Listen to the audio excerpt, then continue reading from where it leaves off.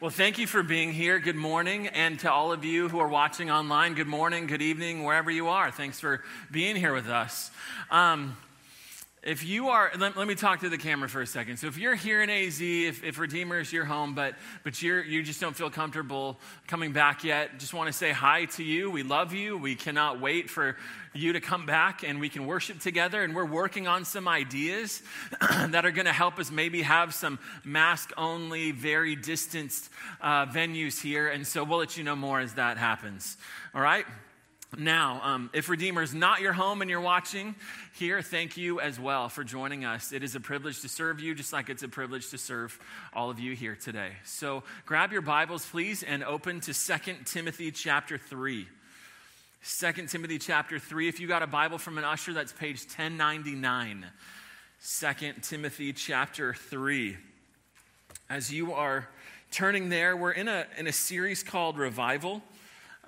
We're doing that series because found during this 5-6 months that we've had away from church, that for many people that caused their hearts to grow a little cold and a little apathetic and a little distant from the Lord. And so this is a time to come back and say, hey, let's all rally around the things that'll pour gasoline on our spiritual lives. And so that's the idea here. So if you are able, please stand for the reading of God's word.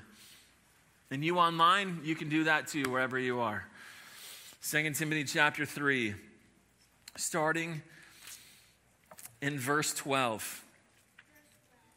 2 Timothy 3:12, indeed, all who desire to live a godly life in Christ Jesus will be persecuted, while evil people and impostors will go on from bad to worse, deceiving and being deceived. But as for you, continue in what you have learned and firmly believed, knowing from whom you learned it, and how from childhood you've been acquainted with the sacred writings, which are able to make you wise for salvation through faith in Christ Jesus. And here's where we'll focus today. All scripture is breathed out by God and profitable for teaching, for reproof, for correction, and for training in righteousness, that the man of God may be complete, equipped for every good work. That's God's word. You may be seated. As you are, join me in prayer. Father, this is one of those Mount Everest type texts in the Bible. And the reason it is one of those kinds of texts is because of what it says about the Bible. This text helps us understand not only what the Bible is, which is critical, but also what the Bible does. This text is the foundation for the kind of church that we want to be, the kind of church I hope that we've been for a few years now, that we've existed. And I pray that the truths here would continue to mark this ministry and this message for years to come because of the effect that this word can do in our lives.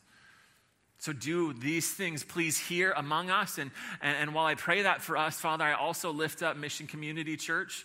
I pray for Pastor Joel, who's probably preaching right now online. And it's the same exact thing. Save people, sanctify people, use your word in powerful ways through the online ministries at Mission. Do the same things there that I'm hoping you will do here. And do it, please, for the glory of your name. Amen. So before we left on vacation, my wife, Katie, had 4 plants on our back patio. She spent a lot of time on them, gave them a lot of focus, and 2 of them were really beautiful. Did you catch that word, were? Did you catch that? They were beautiful. Yeah, as we were leaving, I remember looking out and going, I'm not going to see those again. Now, I didn't say that to my wife at the time, but she's sitting right over there, so she now knows what I was thinking in those moments as I left. And today, those beautiful plants are dead. And not like mostly dead. Dead. Now, this word revival is not used for giving new life to something that is spiritually dead. That word is regeneration. We talked about that when we were going through Titus a couple months ago.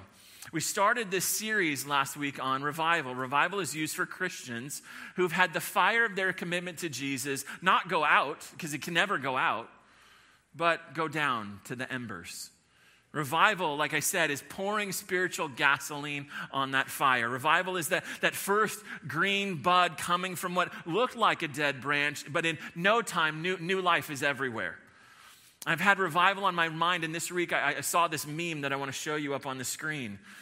I said, if we want revivals, we must revive our reverence for the Word of God. Charles Spurgeon, certainly on the Mount Rushmore of Bible preachers who've ever lived, shows us the point I tried to make last week, which is that there is no revival without the Bible. So I want to be a church that's all about the Bible. As long as I'm here, that is what this church will be. I want to be about sound doctrine and a high view of God and biblical preaching. But I don't ever want us to get cold.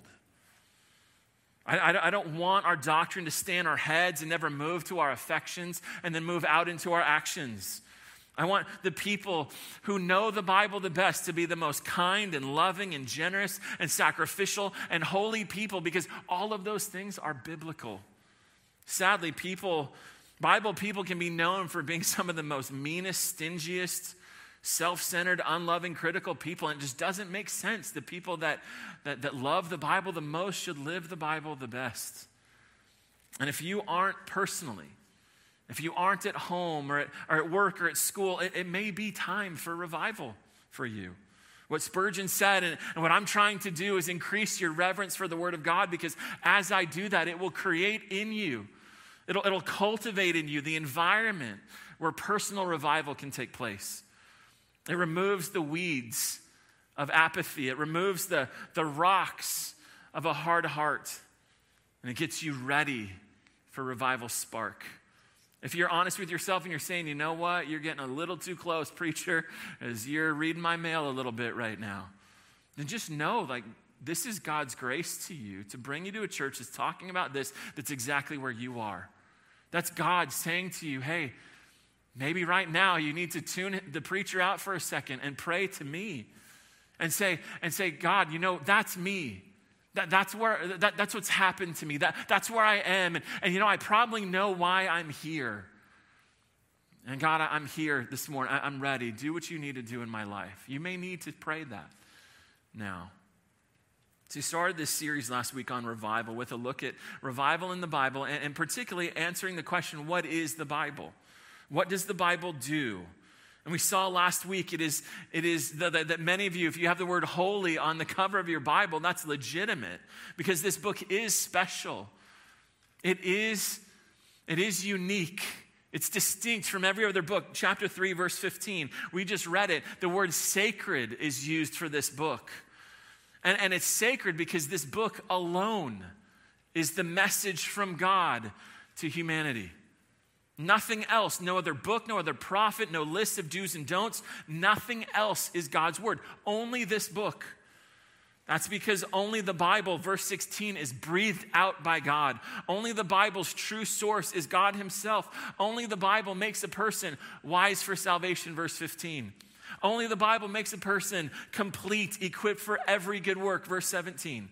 So there is no message from God, there is no salvation, there is no growth and change after salvation without the Bible. Well, there is no revival without salvation already. Remember, we said revival happens within believers. So revival then is a jump start to the spiritual battery of your growth and change if those things have stalled.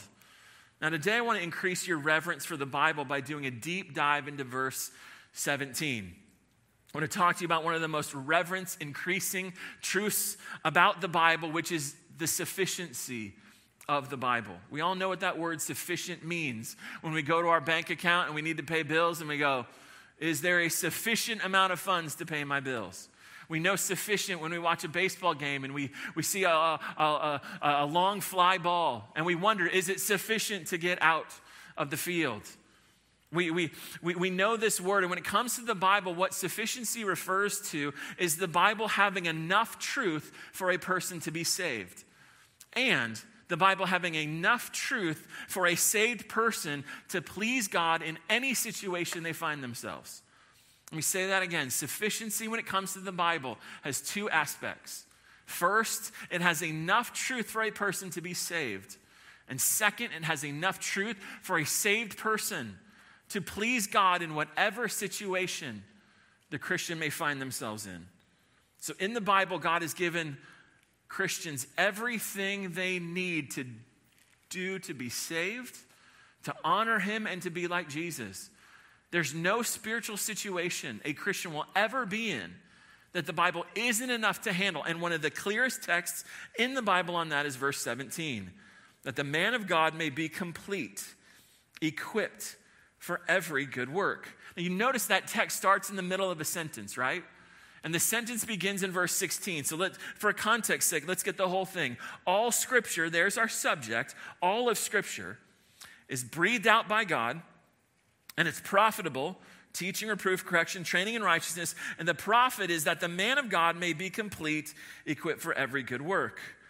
So all Scripture, every chapter, every verse, every word in the Bible comes from God as the ultimate source. What it says, God says. Now, as a result of what the Bible is, notice, it is profitable. It benefits us. God gave the Bible to bless you, to be a benefit to you, to advantage you.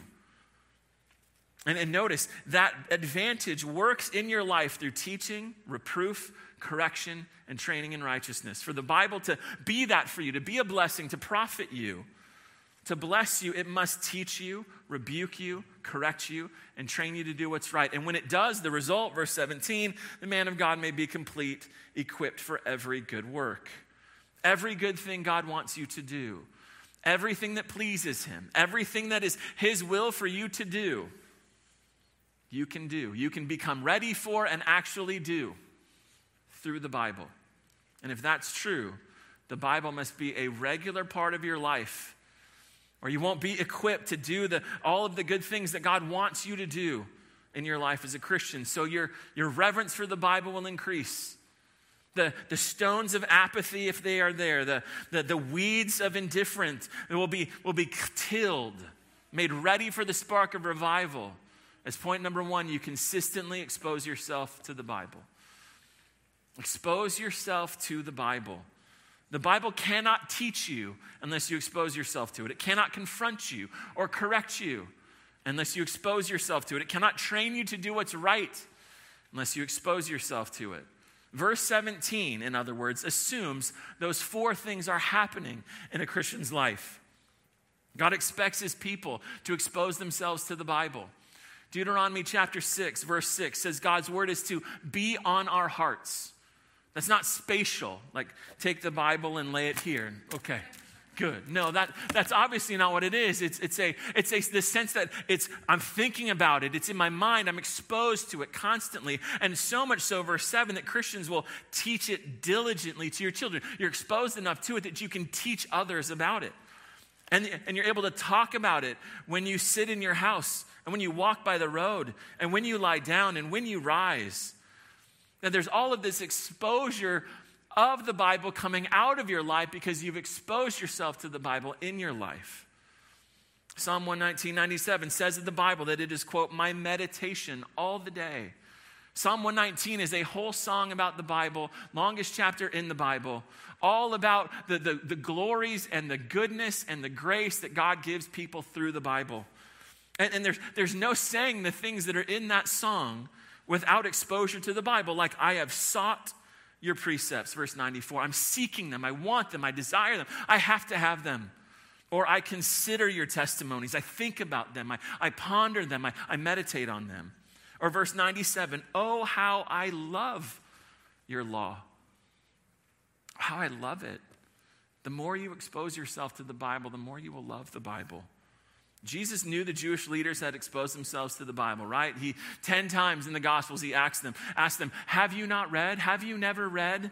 Kind of a jab at them because of course they'd read the Bible. They're experts in the Bible.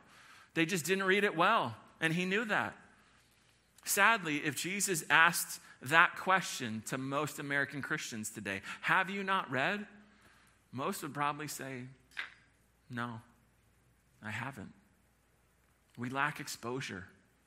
We lack consistent, regular, even daily exposure to God's word. We want the effects of the Bible, blessing, love, growth, change, joy, whatever it is. We want the effects of the Bible in our lives with little or no exposure to the Bible. It's like wanting a nice golden tan from the sun without putting your body in the sun. Just not possible. It can't happen without exposure. So when the Bible talks about exposure to the Bible, it often talks about consistent exposure. Not, I did that for a little while and then I stopped, and fits and starts and stops and stops, all that stuff. No. You've heard it already, actually. Psalm 119, 97. Oh, how I love your law. It is my meditation all the day. All the day. Psalm 1:2, on God's law, the blessed Christian meditates day and night. Remember, Israel had feast days. If you're familiar with this, they had feast days where the Bible says, hey, you need to go to Jerusalem, celebrate these feasts. And you know what they did regular times every year, throughout the year? Is they read these portions of Scripture. Everybody heard it and had it explained for them.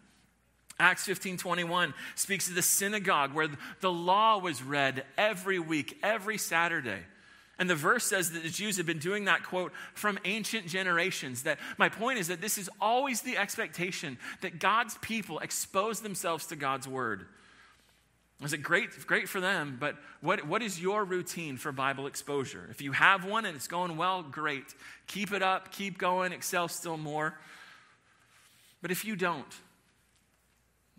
consistently expose yourself to the Bible, here's how you need to think about it first. You need to take Bible exposure out of the category of like laundry or yard work. I'll do it when I get around to it. And put it into the category of toothpaste or coffee. I see what some of you say about coffee on social media. You might have an idol there. Needs to go from, if I get around to it, to, I absolutely need to do this. There's a lot of things we put into that category that probably don't need to be there. Toothpaste definitely needs to be there. But social media, Netflix, those kinds of things, probably don't. People consistently expose themselves to things they think will benefit them in some way. Exposing yourself to the Bible. Think about it. Look at that word in verse 16, profitable. This book, God moved on the writers to inspire their writings so that you would be benefited in your life. That's why it's here. It is here to benefit you. It is here to bless you. It is here to change your life in ways that you will look at and go, this is good. This is good that I'm changed in these ways. You say, John, I hear you, but I don't do this well. I start and I stop. And here are a couple things that maybe will be helpful for you. First, we have a Bible reading plan. Maybe I think they're outside on the breezeway at the large table, but it's on our website. You can download it. You can put it on your phone. You can look at it every day. On the back of your program, we do the Bible reading plan every week at the top, so you can jump in and start going. If you're like, okay, John, I read this study that most people don't read another book after high school. In the last service, I got an amen when I said that. So there's a majority of people that are probably like, read, come on, I can't do that. That's a lot. Well, two things. One, if reading the whole Bible in a year, if that's going to be too much, I would say just start with the New Testament. And if you're like, you know what, I just don't read really well, Bible app on your phone, press the little microphone or the little speaker button, and it'll read to you. It'll just read it to you. Expose yourself to the Bible. If you're saying, you know what, John, I read it, but I don't get it. I don't understand it. I need someone to teach me. Well, we've got you there too. So what we've done is that if you don't know, we started this a broadcast called The Daily Word, where we are daily explaining the New Testament portion of the Bible reading plan. So you read the Bible reading plan, New Testament, you click on, we upload it about 6 a.m. every day, and then you can just walk with one of the pastors through the text that you just read. So you're like, I want to know, okay, that's helpful, but is there any more? On the back of your handout where you're taking notes, there's a little box in the bottom right corner. There are 3 resources in order. Start with the top one. Get that one. Use it when you read the Bible. Study notes at the bottom. If you're like, John, I got through that one, go to the next one. Go to the next one. If you get through that one, you're like, okay, I'm good. You know what'll happen?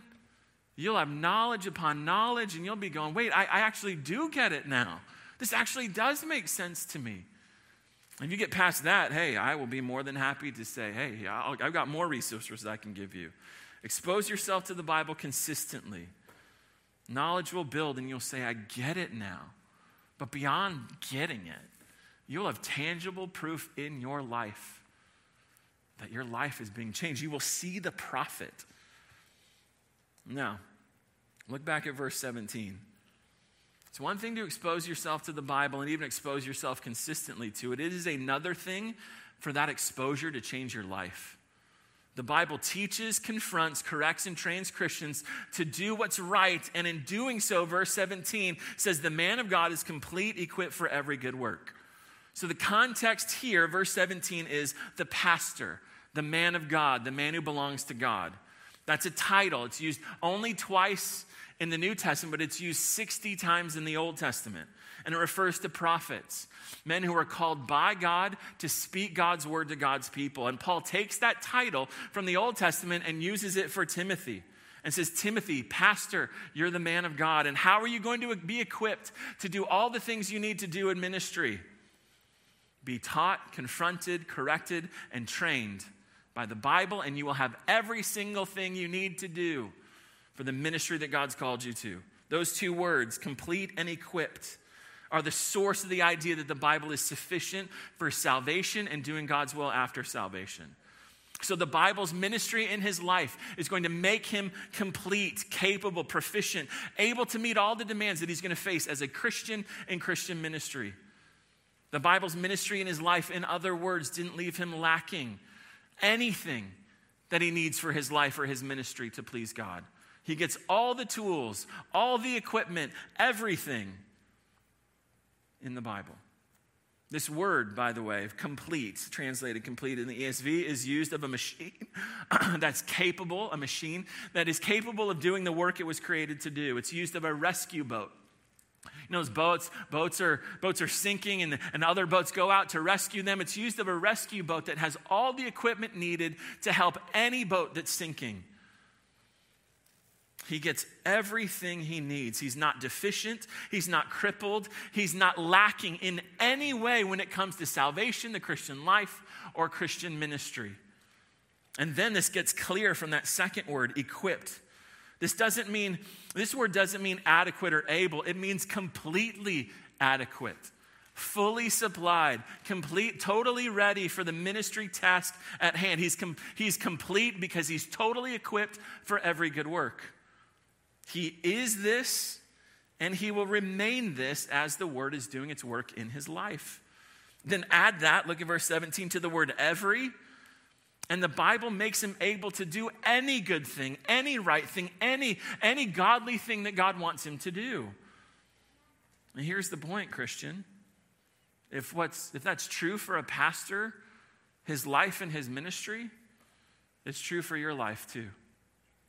As the Bible teaches, rebukes, corrects, and trains you, you won't be missing anything in your Christian life. You will have everything you need to do everything God wants you to do. So to cultivate the soil of your heart, to get it to a place where I need the spark of revival. Where it'll really take root and spring up and grow strong in your life. Then point number 2, constantly allow the Bible to influence you. Allow the Bible to influence you. It's one thing to expose yourself to the Bible. It's another thing to conform your thoughts and your emotions and your attitudes and your desires and your actions to that Bible. Christian, we are saved to do good works, Ephesians 2:10. Titus 2, Titus 3, we're to be zealous for good works, ready for good works, and to devote ourselves to good works. Well, how can that happen in our lives? Especially in areas where you feel, or maybe you even know if you're honest, I'm deficient in some area. I keep sinning in this area. I want you to turn to 2 Peter chapter 1. 2 Peter chapter 1. If you've got a Bible from an usher, it's page 1120. 2 Peter chapter 1. I'm going to go through this quickly and kind of summarize what Peter is saying here. But the point is when there is a sense or there's a reality that you are deficient in some way in your Christian life, where do you get the sufficiency from? Notice verse 3. The divine power of Jesus. Jesus is the subject coming in from verse 2. The divine power of Jesus has granted to us how many things? Say it with me. All things that pertain to life, that's eternal life, and godliness. That's Christian life after salvation. All the things that concern eternal life and devotion to God after salvation come through the knowledge of Jesus, knowledge of Him, which is found in His precious and very great promises. Now, it's through those promises that Christians, notice verse 4, may become partakers of the divine nature, which means you will become more like Christ. His life will be shared with your life as, quote, His precious and very great promises in the Bible are growing you and changing you and influencing you. And as I've said before many times, chiseling the image of Jesus into the concrete of your life. All of us need to be taught what is true and what is good. And that's what the Bible can do. Turn back to 2 Timothy chapter 3. That's what the Bible does, right? Verse 16, it teaches us. All of us need to be rebuked. We need to be rebuked when we believe error or when we're being sinful. The Bible does that. Verse 16 corrects us, rebukes us. All of us need to be corrected. All of us need to replace lies with truth. We need to replace sin with what's right. We need to replace anxiety with trust and bitterness with kindness and selfishness with love. We need that. Well, the Bible can do that. Corrects us. All Christians need this training, this influence of the Bible to go on in our lives. And God will do it if you allow the Bible's influence on your life. And when you do, you'll be given all the tools that you need to do all of the good that God wants you to do. There's not a single good work God wants you to do that He doesn't equip you to do through the teaching, rebuking, correcting, and training ministry of the Bible. Not a single one. Not one. So I grew up about a mile or two from the beach in California. And in the summer in high school, I would go down to the beach almost every day. One guy was like, "What a rough life you had." Oh, sorry. So I was done with sports in the summer, and then we'd get on our bikes or we'd get in our cars and we'd drive down to Gina's for pizza, and then we would body surf or just hang out all day. And it was common after being in the water for a long time to find that your location on the beach has shifted. So you got in one place, and an hour or two later, you're in a completely different place. You get out and you're like, "Where's my towel? Where are my friends? Where am I?" And that's because whether you're swimming, surfing, whatever you're doing, the whole time the tide is constantly moving you in whatever direction it's going. It might take you up the beach. It might take you down the beach. It might take you out to sea. But as you allow the Bible to influence, it's going to take you in a direction. But unlike the tide, it's not going to take you in whatever way it's going. It's always going to take you into being more like Jesus. And He said, "My sheep hear my voice." His voice is found in the Bible, both read and preached. And if He's not shepherding you, if He's not teaching you and influencing you through His word, who is influencing? Who is shepherding you? Is it Fox News? Is it CNN? Is it social media? Is it celebrities? Is it sports stars? Like, who is it that's shepherding your heart? Who is it that's shepherding the direction of your thoughts in your life? See, the tide, the influence, the movement of the Bible will take you into greater and greater knowledge of God and wisdom on how to live your life and depths of closeness with God and truth and love and peace, just depths of more and more of that as you allow it to. As it's constantly influencing your life, you'll find that you're hundreds of yards, hundreds of miles away from the person that you used to be. Anybody relate to that?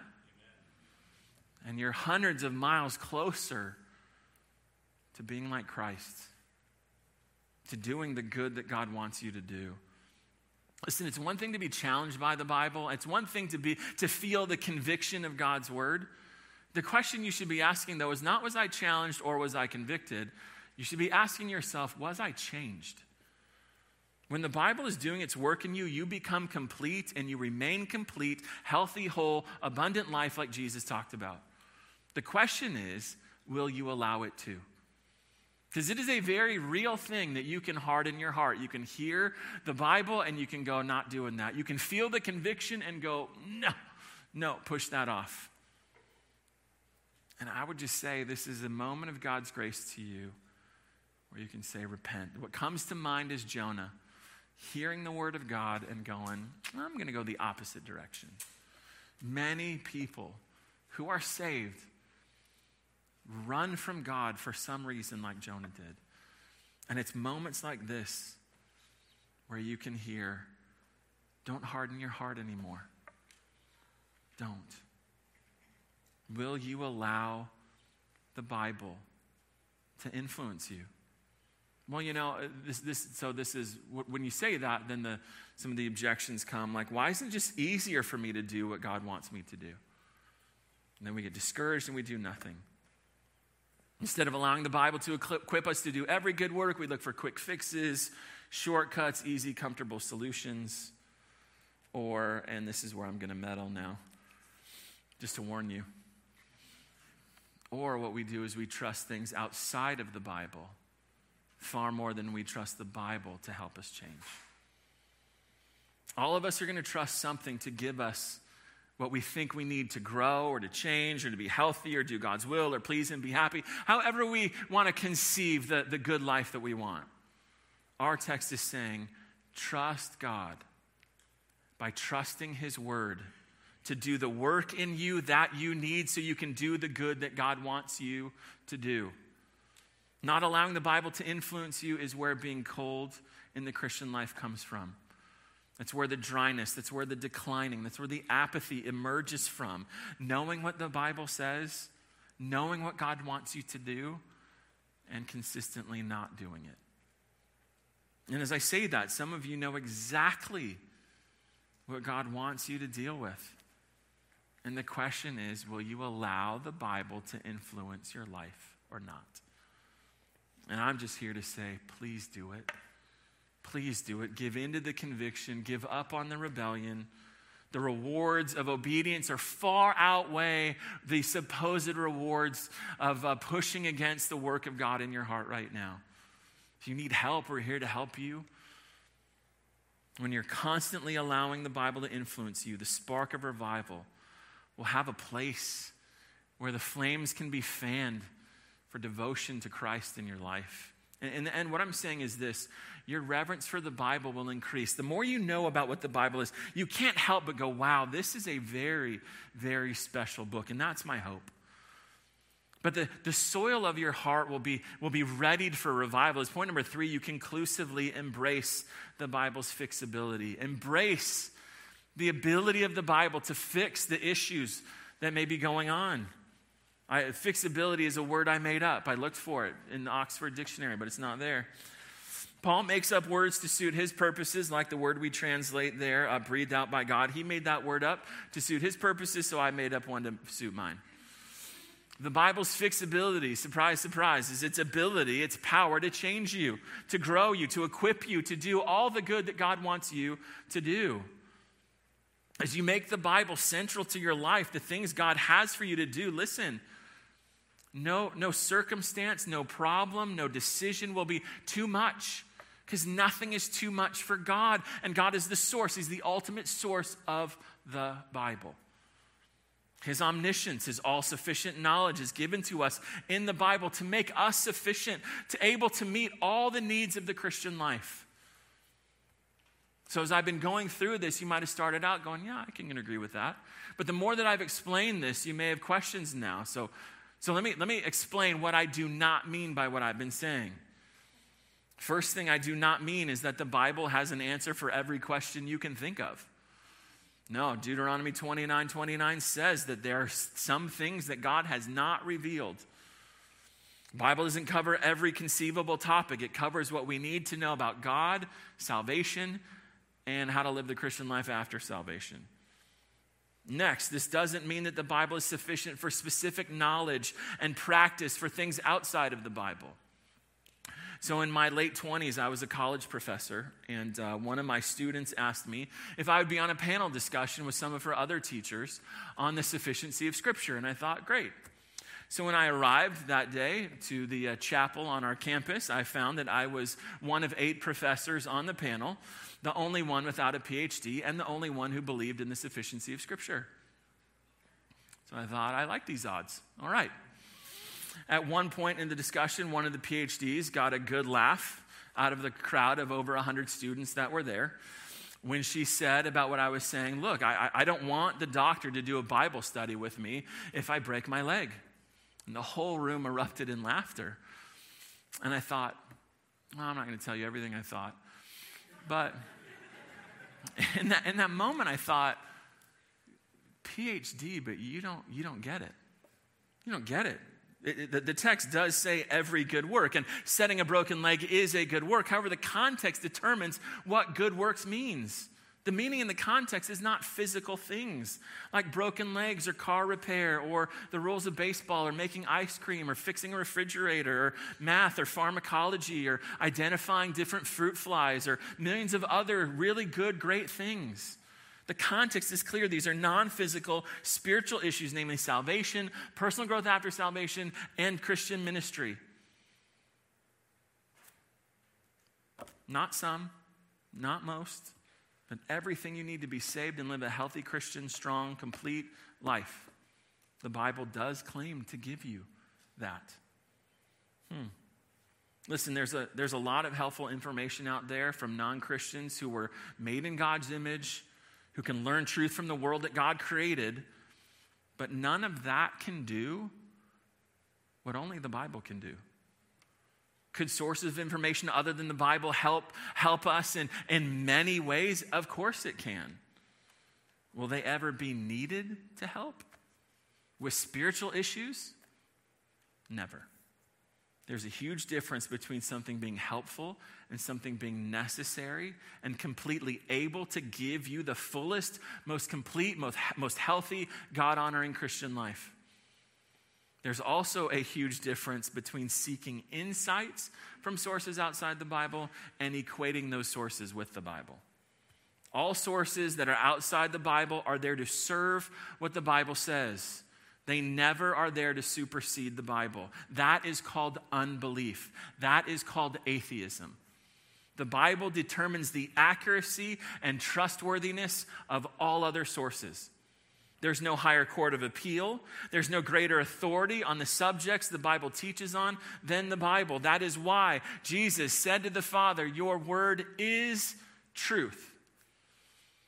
It is not true in the sense that it meets the standard. It is truth because it is the standard, and all other claims to truth have to be in line with God's word. Which means there's never been, ever been a need to add anything or to subtract anything from the Bible or to consider any source equal to the Bible when it comes to subjects that the Bible teaches on. It doesn't need more books to supplement it. It doesn't need the word of a prophet. It doesn't need our experiences. It doesn't need human theories, public opinion, surveys, experts, even from the best and brightest who have ever lived. The Bible stands above them all. Typically, when anything is placed alongside the Bible, people will eclipse the Bible in their thinking and teach things contrary to the Bible. There's nothing outside the Bible that God requires you to believe to be saved. There's nothing outside the Bible that will help you, help your life as a Christian that the Bible isn't already able to do for you.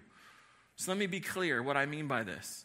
If the Bible is sufficient, it's not elementary school, but visions and dreams. That's college to know and do God's will.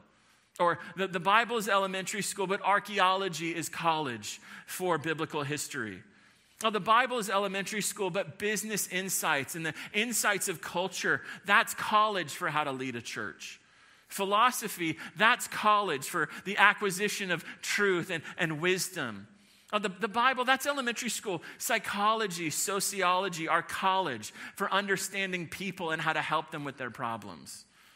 You do not need the latest fads and theories of non-Christians with minds that are depraved, self-centered, and corrupt. that are darkened in their understanding, alienated from the life of God because the ignorance that is in them due to their hardness of heart against the God that you know and love. God, instead of all of that, has given you this. And our problem is we just don't know it. We haven't exposed ourselves to it. We haven't let it influence us as much as we should. Bottom line, no one is God's counselor, right? Isaiah 40:13. God doesn't have like an advisory board that's like, hey, what should I do about this? Or did you read this article, God? Or did you watch this show? Did you talk to this expert, God? He has no counselors. He doesn't need them. No one has more knowledge about anything than God does. And he has shared his infinite mind on tons of subjects right here. That's too easy. No, it's not. You ever really tried to study this book? God never needs to be corrected, supplemented, edited, revised. And neither does his word. Because, verse 16, all scripture is breathed out by him. He is the source. Therefore, trust the Bible alone to help you understand reality and understand yourself better than anyone or anything else possibly can. Until you've embraced this conclusively, this wholeheartedly, until you've accepted this truth as fact and then begin to build your life on it, you won't experience just how powerful the Bible can be to change and equip you. If you haven't embraced that yet, I would just say, go back, Psalm 119, look at verse 18. It is a prayer that says, open my eyes, Lord, help me see the wonderful things that are found in your word. Now to close, I know Bill Gates has become controversial in our day, right? But think back to when he was founding Microsoft and building the operating system, Windows, okay? Think back to those days. Now, if you had problems with Windows, and if you remember, if you were alive then, everybody had problems with Windows, right? If you had problems with Windows and you had access to Gates, would you go to him or would you come to me? That's a stupid question, right? 100% of the time you'd go to him. He created Windows. He's the expert. That is the point of this whole message, right? If it would be idiotic to come to me to fix your Windows machine when you have access to Bill Gates, it is idiotic to go anywhere else to accomplish any good thing in your life instead of going here. This is all you need, Christian. It's all you need. Christian, your life will be far better if you just take 1 Corinthians 4:6 seriously and refuse to go beyond what is written in God's book, the Bible, his inspired, inerrant, authoritative, clear, and sufficient word to us. Let's pray. God, everybody in this room is at a different place with you and a different place on this subject. Man, a teaching like this can cause so many questions, and so, Father, I've tried in my limited knowledge to answer those as best I can. But God, your word is the sufficient word. Your word has the answers. Your truth is the thing that can dispel the darkness of doubt and questions. And so as all of us wrestle with this truth right now, I pray that you would bless this word. Use it, please, in our lives to do the things that we just looked at it, that we wanted, that you created it to do, just to make us more like Jesus if we're saved, or to save us if we're not. And may this be the day where someone here who heard this message will see your goodness and your kindness and your grace, and even exposing them to your truth and hearing about a Savior who died for their sins, that you will forgive all of their sins. There are many cultures out there who don't have a Bible and don't know this. But we don't have that excuse today. So, Father, we look to you to do the work that only you can do through your word. In Jesus' name I pray. Amen.